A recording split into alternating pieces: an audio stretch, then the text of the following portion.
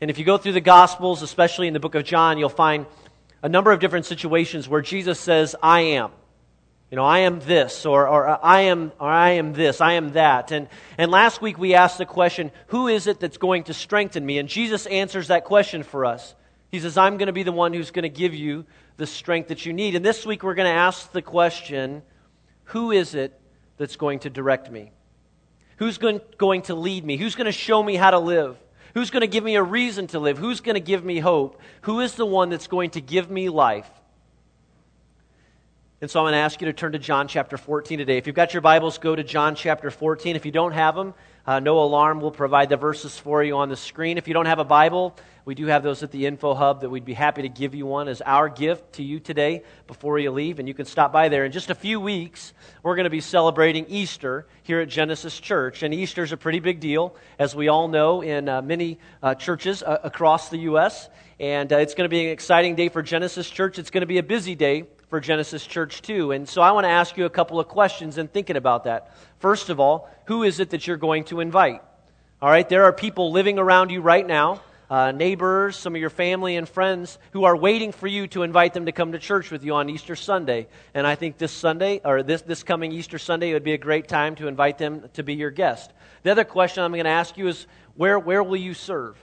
If you call Genesis Church your home, it's going to be a very busy day here, and we need some extra hands. And maybe it just so happens that on the schedule, you're already serving, that you've got a week off. I want to challenge you to go to your ministry leader and say, hey, where can I be used? Where can you use me? Or to go back to the Info Hub today after the service and say, hey, I'm not serving anywhere, but I'd like to volunteer my time on Easter Sunday.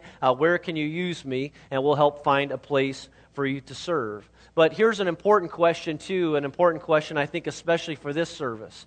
This being our more crowded of the two services, I'm going to start challenging you right now, and in a couple of weeks, I'm going to ask a commitment for a group of you that will say, here's what we'll do. On Easter Sunday, April the 12th, we'll do the 9 o'clock service because we need to make some seats available, and this is probably going to be the more popular of the two services on Easter Sunday. And so if for you, for 1 week, be willing to throw off your schedule a little bit, you can get out of here early, get to brunch or get to lunch sooner. I think the Masters is on that day. It'll be a great day for you. Hopefully the weather will be real nice, but we'll be looking for some commitments of people who would say, hey, I'm willing to attend the 9 o'clock service just to make some seats in here. And right now I know that, we may be looking around and say, well, there's some empty seats, but there are going to be more people here on Easter Sunday, and we want to make seats available to them. I think I also forgot to say that if you're in middle school, they dismiss at this time to go do their middle school Bible study, and you can meet the leaders in the back and find your way to that. But this morning, we're going to take a look at John chapter 14, and the scene is the Last Supper. And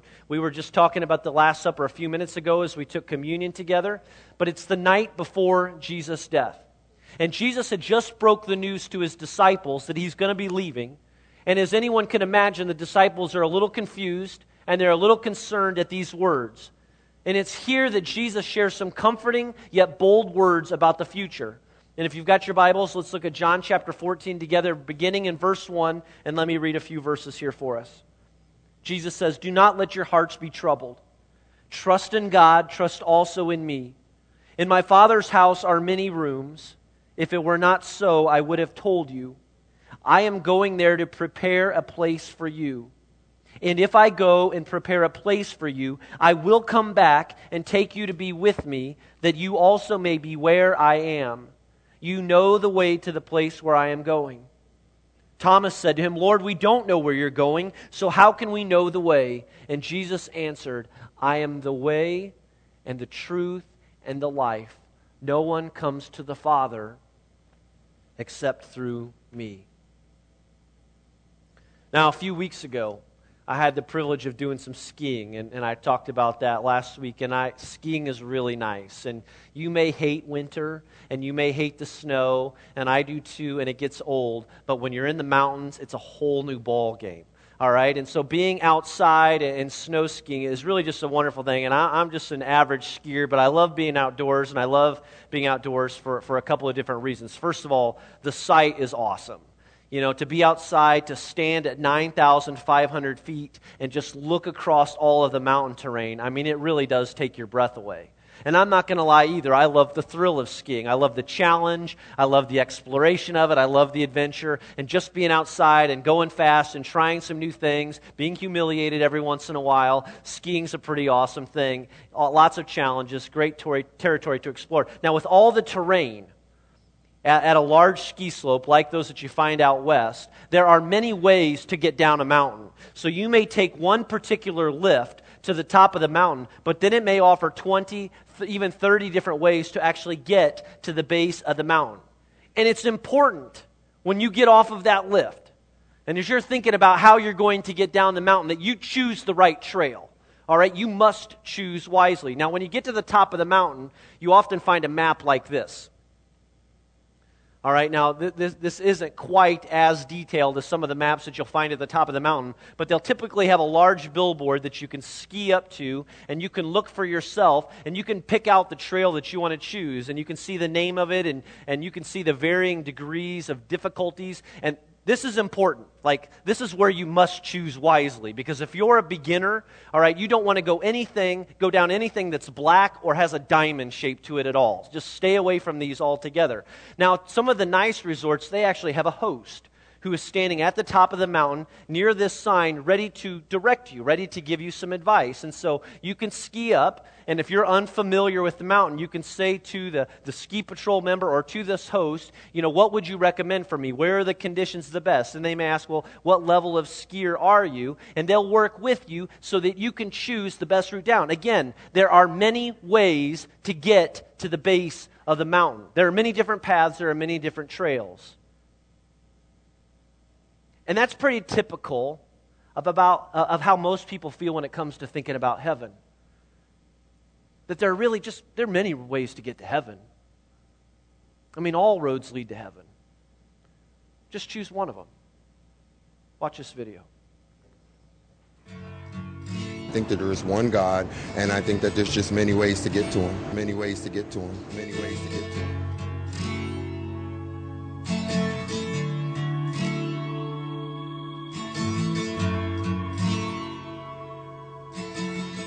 Do you think there is one specific religion that is right, or are all religions good or right? All religions good. All religions are right. Yeah, I don't think one specific one's. Do you believe that there is one true religion, or are all of them true? I would say that there is not one true religion, but I don't know if all of them are true. I think it's really arrogant to say that, my religion is the right religion and everybody else is wrong, because how do you know yours is right? You could be that's just what your parents taught you and how you were raised. How do you know that your neighbor doesn't have the right religion or whatever and that yours is wrong? I think all religions are trying to get at the same thing, the answers that every culture is looking for and for higher meaning, but I don't think there's one right religion. No. I think they're all good. I don't think there should be a set one, because everybody has, every religion has their, ups and downs and their own little different things that people can relate to. Well, I'm non-denominational, which is kind of like Christian, but we read the Book of Mormon, and my best friend is Jewish. So, how would it be right of me to say, well, since you guys don't believe Jesus died for our sins, that makes me a bad person? I mean, she's my best friend.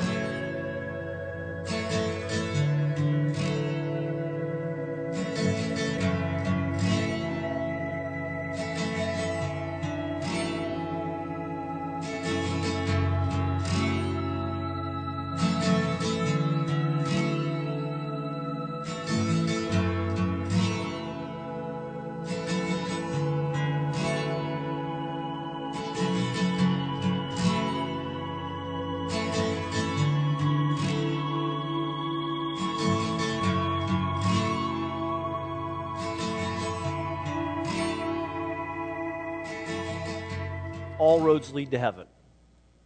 I mean, it's a pretty popular phrase. And chances are that you've heard this phrase if you've been flipping through the television or talking with some people maybe, outside of this community, or even if you get out of the Midwest sometimes, you'll find this to be even a more popular thought. And really, it's the safest answer.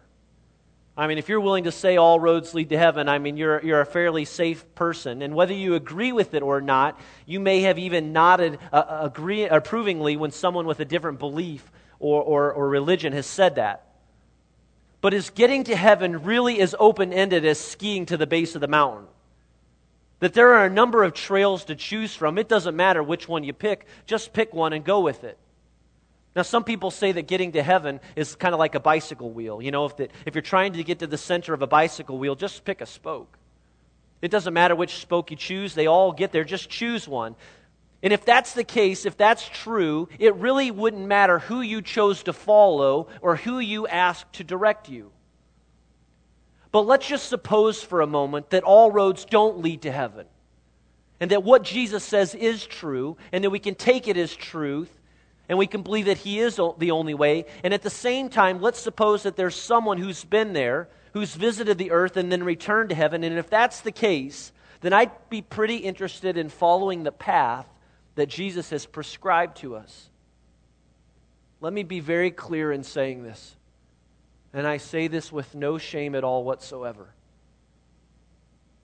I believe that there is only one way to heaven, and that way is through Jesus Christ. And that's what Jesus is trying to teach us here in John chapter 14, and that's what He's saying to His disciples as well. Now, months before He made this statement here in John chapter 14, Jesus began to break down the popular theory that all roads lead to heaven, and look what He says. In Matthew chapter 7, verses 13 through 14, Jesus is speaking the message that we call the Sermon on the Mount. He's talking to a number of different people coming from different backgrounds and different roads and thoughts. And He says this, "Enter through the narrow gate, for wide is the gate and broad is the road that leads to destruction, and many enter through it. But small is the gate and narrow the road that leads to life, and only a few find it." Now here's what Jesus is talking about. He's talking about heaven, and He's talking about hell. And there's some that didn't like what He was saying then, and there are some that certainly do not like what Jesus is saying even today. We'd rather say that in the end, everyone ends up in heaven. And I'm not going to lie to you about something. Because when I think about this, I'd still be satisfied to end up in heaven one day and find out that everyone made it there. You know, I mean, that's the type of heart that I want to have, and I think that's the type of heart that Jesus wants us to have, is that we want to see everyone in heaven. But that's not what He teaches. And what Jesus teaches is that there is only one way to heaven, and that way is through Him. And gradually, we've created our own system of thinking today, of right and wrong, and we've determined for ourselves how it is that people really get to heaven. And that's a very clear indication that we're living in this age of moral relativism. And so the world is quick to offer us this direction on how we should live. You know, climb the ladder of success. You take care of yourself. Always question authority. Tolerate everything and anyone. The earth is a result of a cosmic explosion. You've evolved from an ape, and mankind continues to evolve and get better and better. Really? I mean, are you good with that? Is that what you want? Is that the path that you've chosen? I mean, that's the path that the world would love to point you down. But does it do it for you? I mean, does it satisfy some of the greatest needs and greatest hopes that you have? I mean, does it motivate you to keep on living and to keep on trusting? Because let's just face it, I mean, life messes with you sometimes, doesn't it? I mean, one day everything's going fine, and then all of a sudden the next day comes and things get pretty difficult. And you've got some decisions to make. You've got a choice to make. And life changes without any warning, and we're all really trying to make sense of life. I think we can all come to agreement in that. And it's easy to think that we can do it on our own and that we can find our own way, and we don't think we need anyone else, and we like to think that we've got it all together or that we're totally self-sufficient. King Solomon summed up these feelings in Proverbs chapter 14, verse 12. He says, "There's a way that seems right to a man, but in the end it leads to death." Who's directing your life right now? Who's the leader of your life? Who or what are you following? And will you let Jesus direct you? Will you let Him show you the way? Let me tell you why I choose Jesus. For me, I believe Jesus inspires hope. You know, I mean, I don't know if that makes sense to you or not, but I want to follow someone who inspires hope. I mean, don't you? Don't you want to follow someone that inspires hope, someone that you can believe in? I mean, I think it's easier to take direction from someone who has the ability to encourage me when I'm hurting or who can lift my spirits, when I'm feeling hopeless. Well, after Jesus told the disciples that he would be leaving, he left them with these words of hope in John chapter 14, verse 1. He said, "Don't let your hearts be troubled." Don't let your hearts be troubled. I mean, why did Jesus say these words? Well, he knew what the disciples were thinking. I mean, he knew that they were a little freaked out about everything that was going on around them and that they needed some encouragement. I mean, pressure was mounting. Opposition towards Jesus was on the rise. The disciples knew that by simply hanging out with this guy and following Jesus, that they were putting their own lives at risk, and his words and his presence did something for them. It meant something to them. It was comforting. His mere presence left people thinking that things were going to be okay. And that's what Jesus does for me. When I'm facing some tough challenges, or I've got a difficult decision to make, or when, I consider how challenging the economy is right now, Jesus' presence in my life is encouraging. When I read his word, when I talk with others, he gives me hope. That's why I follow him. Let me show you what else he does for me. Because not only is he someone that I can put my hope in, but he's someone that I can trust too. Again, John chapter 14, verse 1, look at the second half of that verse. He says, "Do not let your hearts be troubled. Trust in God. Trust also in me." Now, Jesus has earned the trust of his disciples over the last 3 years, and Jesus asked his disciples to trust him. He said, "Hey, just trust me. I know you may not understand everything. I know it's going to be hard. I know it's going to be frightening, but just trust me." And in this situation, and for these people, he had earned their trust. The disciples had learned to trust Jesus because he had spent time with them. And I don't know about you, but I want to follow someone that I can trust. I want to follow someone that I can put my hope in. I want to follow someone that I can trust. And I don't want to have to think twice about it. I prefer to follow someone who's earned my trust. As we talked about last week, my wife and I just completed the Financial Peace course that we offer here at Genesis Church. And it's a 13-week financial planning study offered by popular radio host, television host, writer Dave Ramsey. And it's really been a great experience for us and for our church. And we're going to be offering it again in April. If you've never gone through it before, I'd really challenge you to think about going and invite somebody to come with you. But Dave Ramsey offers this advice about budget planning and insurance and shopping for big purchase items, among other things. But there's one recommendation that Dave Ramsey makes that I think is very wise. And here's what he recommends. He recommends that everyone, regardless of whether you're married or you're single, to have at least 1 to 2 accountability partners in your life. Have somebody that you can go to that has demonstrated some wisdom in their financial dealings. Go to someone who you can trust that's got some life experience and just ask them some tough questions that have to do with money that you're sorting through. Like this, maybe you're getting ready to buy your first house. And you're having a difficult time trying to understand whether you should get the 30-year mortgage or the 15-year mortgage. Ask your accountability partner. Get their advice. What kind of direction would they give to you? And then make a decision from there. Or, maybe you're trying to make a decision regarding whether to get whole life insurance or term insurance, and you don't know which one to go with. So you go to someone that you can trust, you can trust their opinion, you ask them what that you should do, and they give you advice, and you make a decision because of that.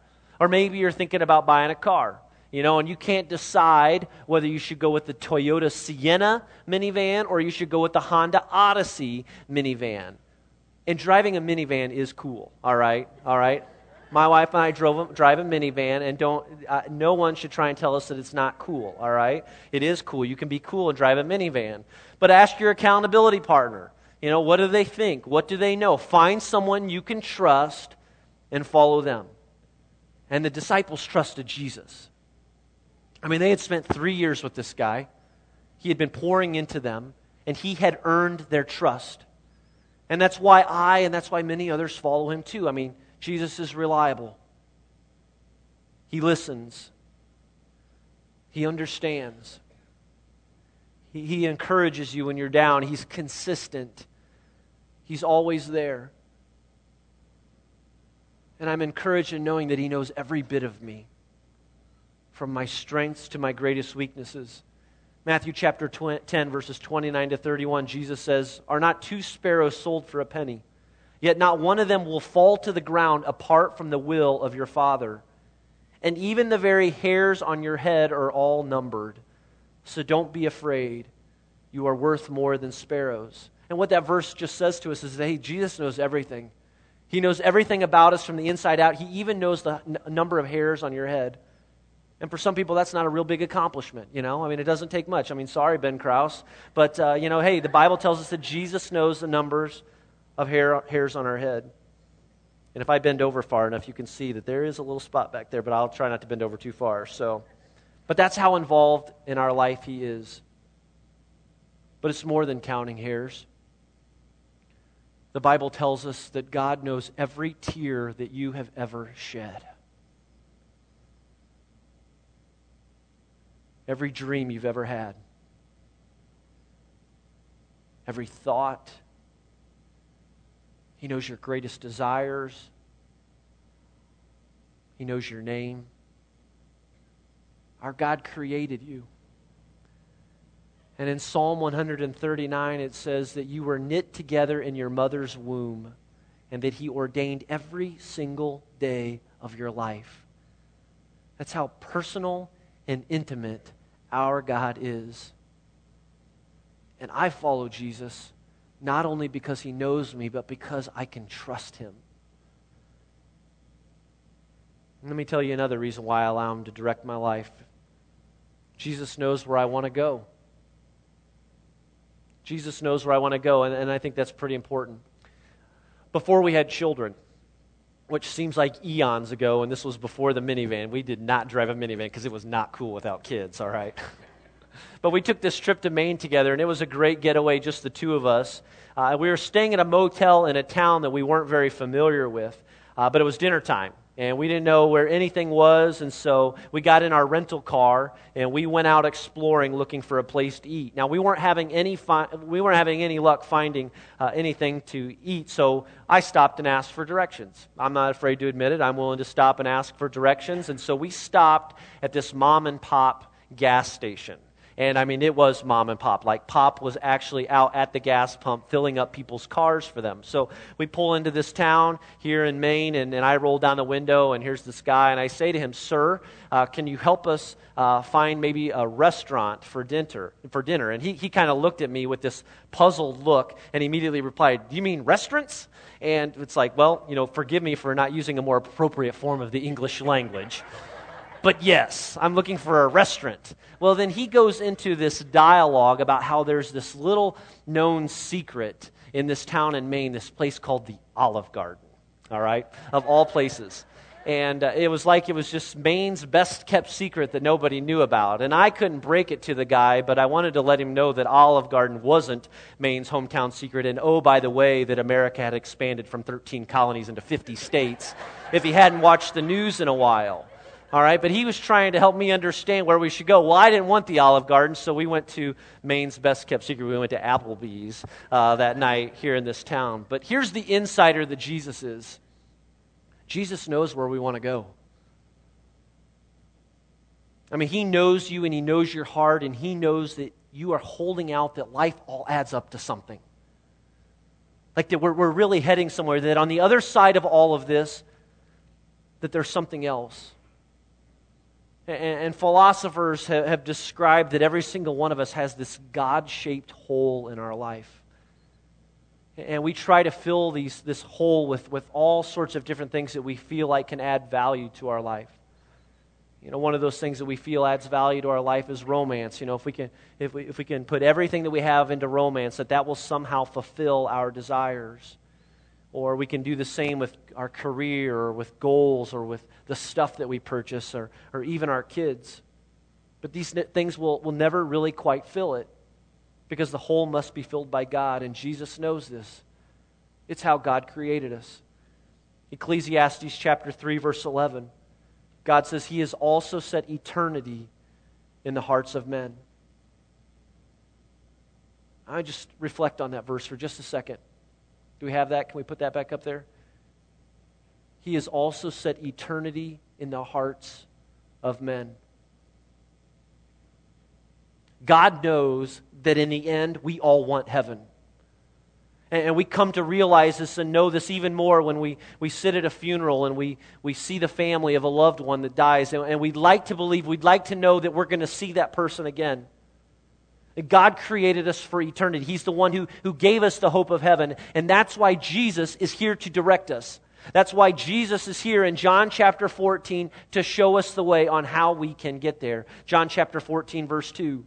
Jesus says, "In my Father's house are many rooms. If it were not so, I would have told you, I am going there to prepare a place for you." I like what this verse says when you really break it down and you get behind it. It says that Jesus is our forerunner in heaven. The Greek word used here suggests that Jesus goes out ahead of us. That it was the same term used in the first century to describe someone who would go ahead of the Roman army and blaze a trail for them. And that's what Jesus has done for us. When Jesus ascended into heaven, He went as our forerunner. He went to prepare a place for us. Verse 3, Jesus said, "And if I go and prepare a place for you, I will come back and take you to be with me, that you also may be where I am. You know the way to the place where I am going." So Jesus came to point us in the right direction, and His way is good. It's very good. The path that Jesus has prescribed for all of us. John chapter 10, verse 10. "I have come that they may have life," Jesus said, "and have it to the full." You know, I think one of the best kept secrets today is that those who are living the most fulfilling lives today are those who know what they want and where they want to go and how they're going to get there. And I'm one of those. You know, I've put my trust in Jesus Christ. And I couldn't imagine my life being any greater because of Him. I mean, because of what Jesus has done for me, His forgiveness for me, His salvation for me, I have hope. And my hope is found in Jesus. But who's going to direct you? Who is it that's going to direct your life? Are you leading? Or are you allowing God to lead? Are you allowing Jesus to lead your life? Are you heading down a path right now that seems to make sense, that offers the right destination, or are you just kind of jumping in wherever and hoping that it leads to somewhere? And maybe as I talk about all of this and talk about Jesus being the way, being our guide, I mean, you want to believe it. I mean, you really do. You want to believe it, but you're still not convinced.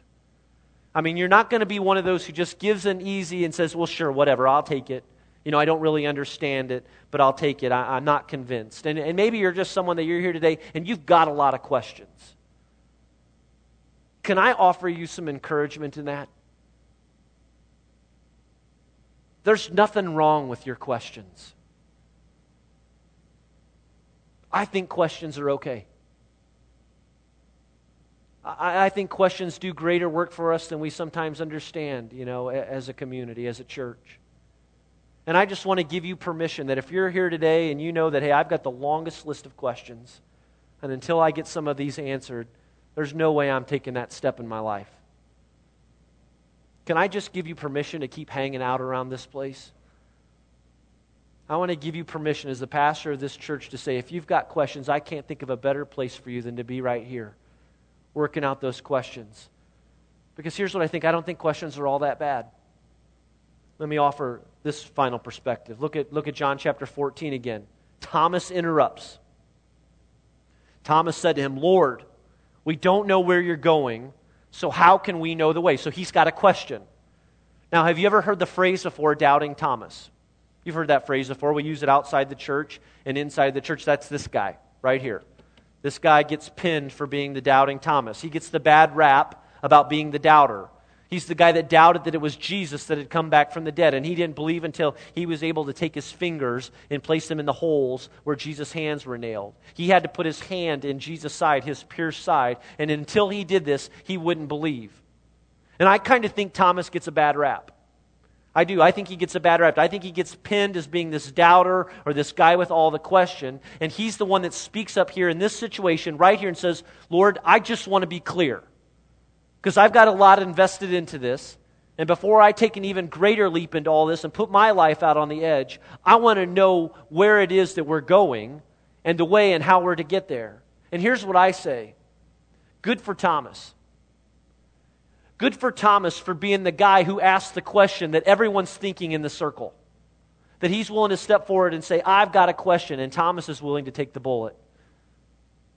And so in thinking about this message here this morning, knowing that there would probably be some questions, I spent some time looking at a really helpful tool this past week. It's a great tool for people who might have questions. The title of the book is Evidence for Christianity, Historical Evidences for the Christian Faith by Josh McDowell. Now, this book looks very intimidating, all right? And I have to read it slow because this guy makes me look like a kindergartner, all right, and how he writes. But it looks more intimidating than it really is. And Josh McDowell does a great job of just addressing some of the common questions that people are asking, not only in the church today, but outside the church, especially this popular question that we've been talking about, and that is Jesus the only way to get to heaven? And just to give you a brief summary over one of the selections in his books, he writes, throughout history, people have been giving a variety of answers to the question, who is Jesus of Nazareth? And whatever their answer, no one can escape the fact that Jesus really lived and that his life radically altered human history forever.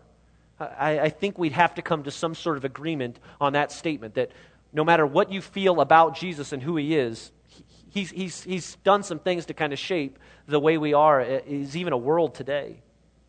The world-renowned historian Yaroslav Pelikan, which we almost named our second boy Yaroslav, actually, which is very peculiar. Here's what he writes.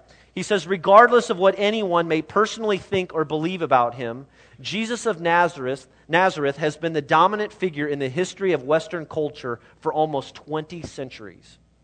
If it were possible with some sort of super magnet to pull up out of that history every scrap of metal bearing at least a trace of his name, how much would be left? It is from his birth that most of the human race dates its calendars. It is by his name that millions curse, and in his name that millions pray. There's another book that kind of addresses the issue of how influential Jesus has been over the years. The title of the book is What If Jesus Had Never Been Born? D. James Kennedy and Jerry Newcomb attempt to answer that question, and they begin with the assumption that the church is Jesus' primary legacy to the world today. That 2,000 years later, that the church is Jesus' primary legacy. And so they examine what has happened in history that displays the influence of the church, ultimately of Jesus. Here's a few contributions they cite. Hospitals. That the church has had a major part in the growth of hospitals or the creation of hospitals.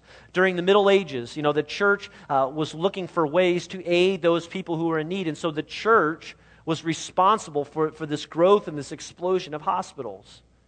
Jesus' legacy. That the church has been involved with education. The church was an advocate for education. Universities were created during the Middle Ages as a way to educate common people.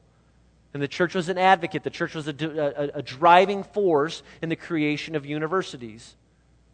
Jesus' legacy. Or government. The church was the catalyst behind the formation of representative government as evidenced in, the United States of America. The church was involved. Jesus' legacy. Or the church was the driving force behind civil liberties, benevolence and charity for the needy, and for the creation of higher standards of justice in the court systems. The church was involved. Jesus' legacy. Now, at the same time, there have been some so-called Christians in so-called churches in the world that have not done good work, not done a good thing for Jesus' legacy. And that's unfortunate. And I apologize for that. And I'm not expecting in any way that this information that I'm giving to you will answer all of your questions before you walk out of this room in just a few minutes. But isn't it fascinating? Isn't it at all fascinating to realize that one person could have such an impact on the entire world? A carpenter living in a small country, a small town in Israel. Jesus has been influencing lives for 2 millennia now. And so here's what I want to leave you with today. And I'm thinking especially of those who have questions. I want to leave you with a question.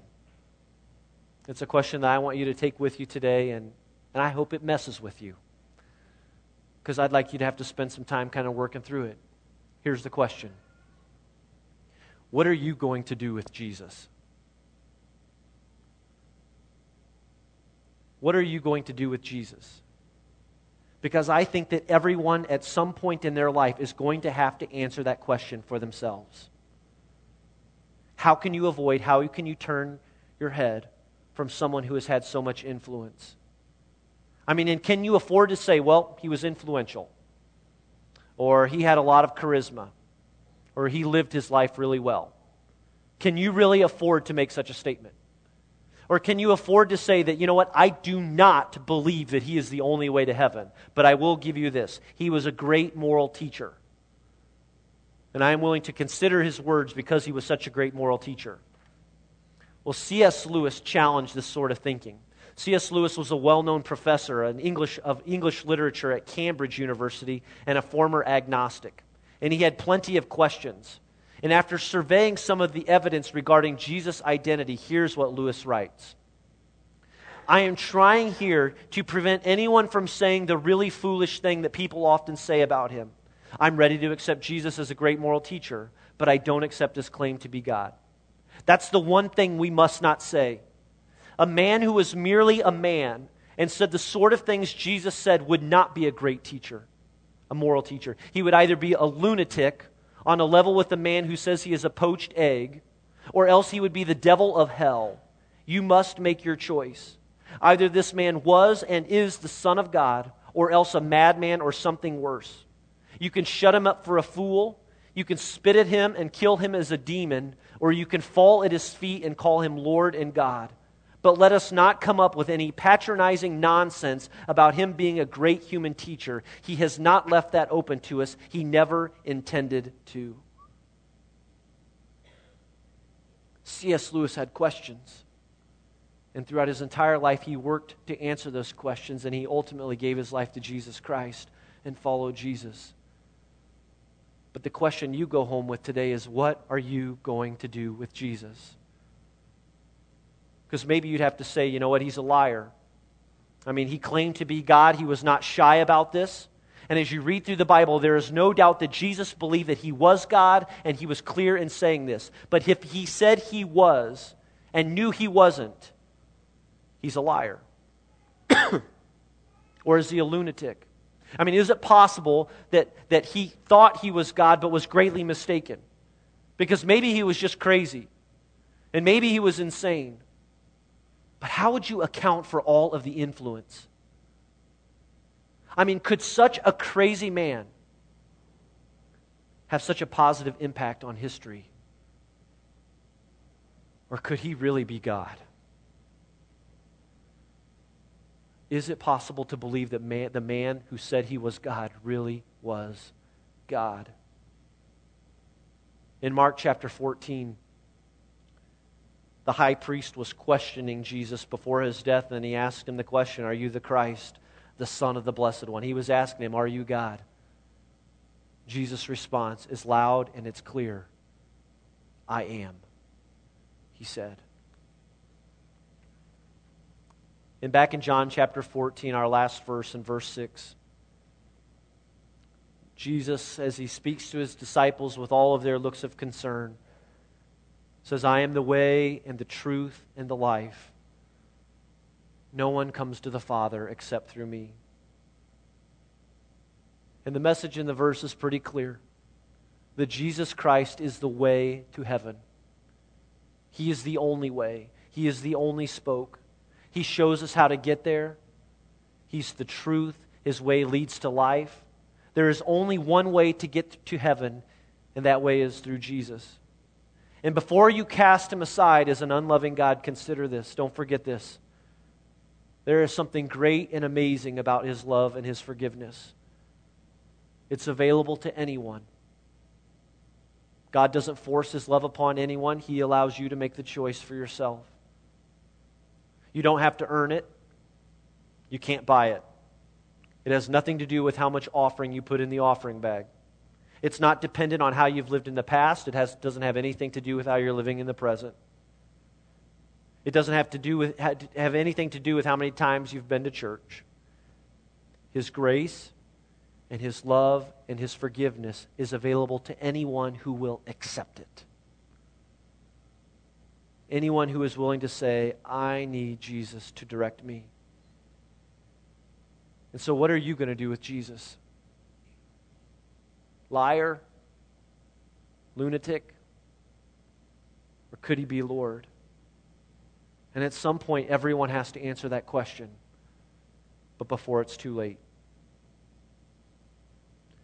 So this morning, maybe you kind of have this feeling you're standing at the top of the mountain. You've ridden the lift, you've done your time, and it's time to ski to the base.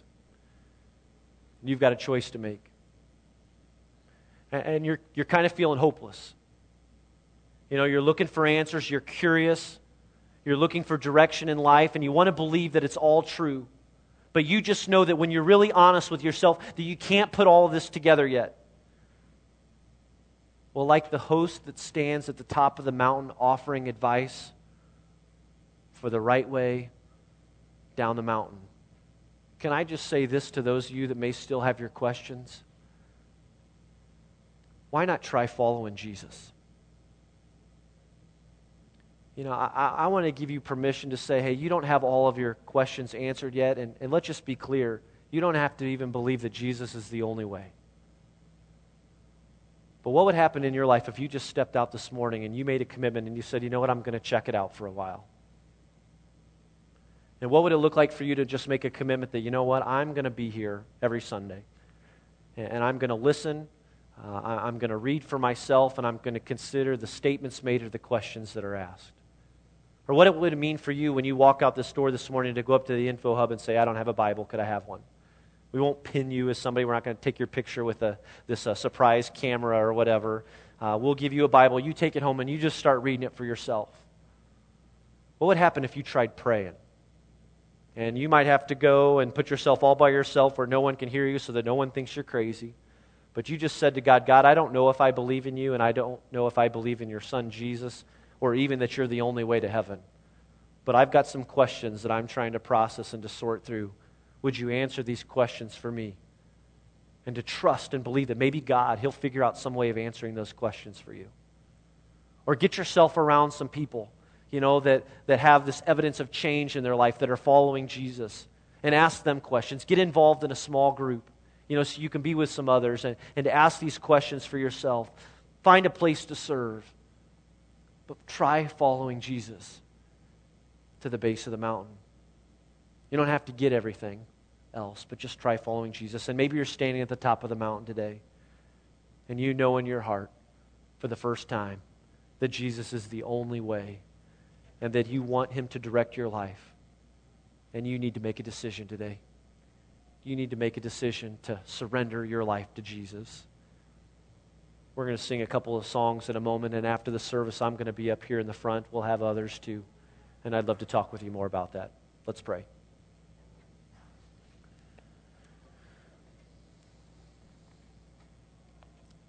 Our God in heaven, we thank you for your Son, Jesus, that He has come to show us the way. And Lord, I know that there may be people here today, Lord, who've got some great questions. They've got some big ones, some big questions, God. And they're looking for answers. God, would you be faithful? Would you enter into their life as you're doing here this morning? And would you take them down that path and show them the way?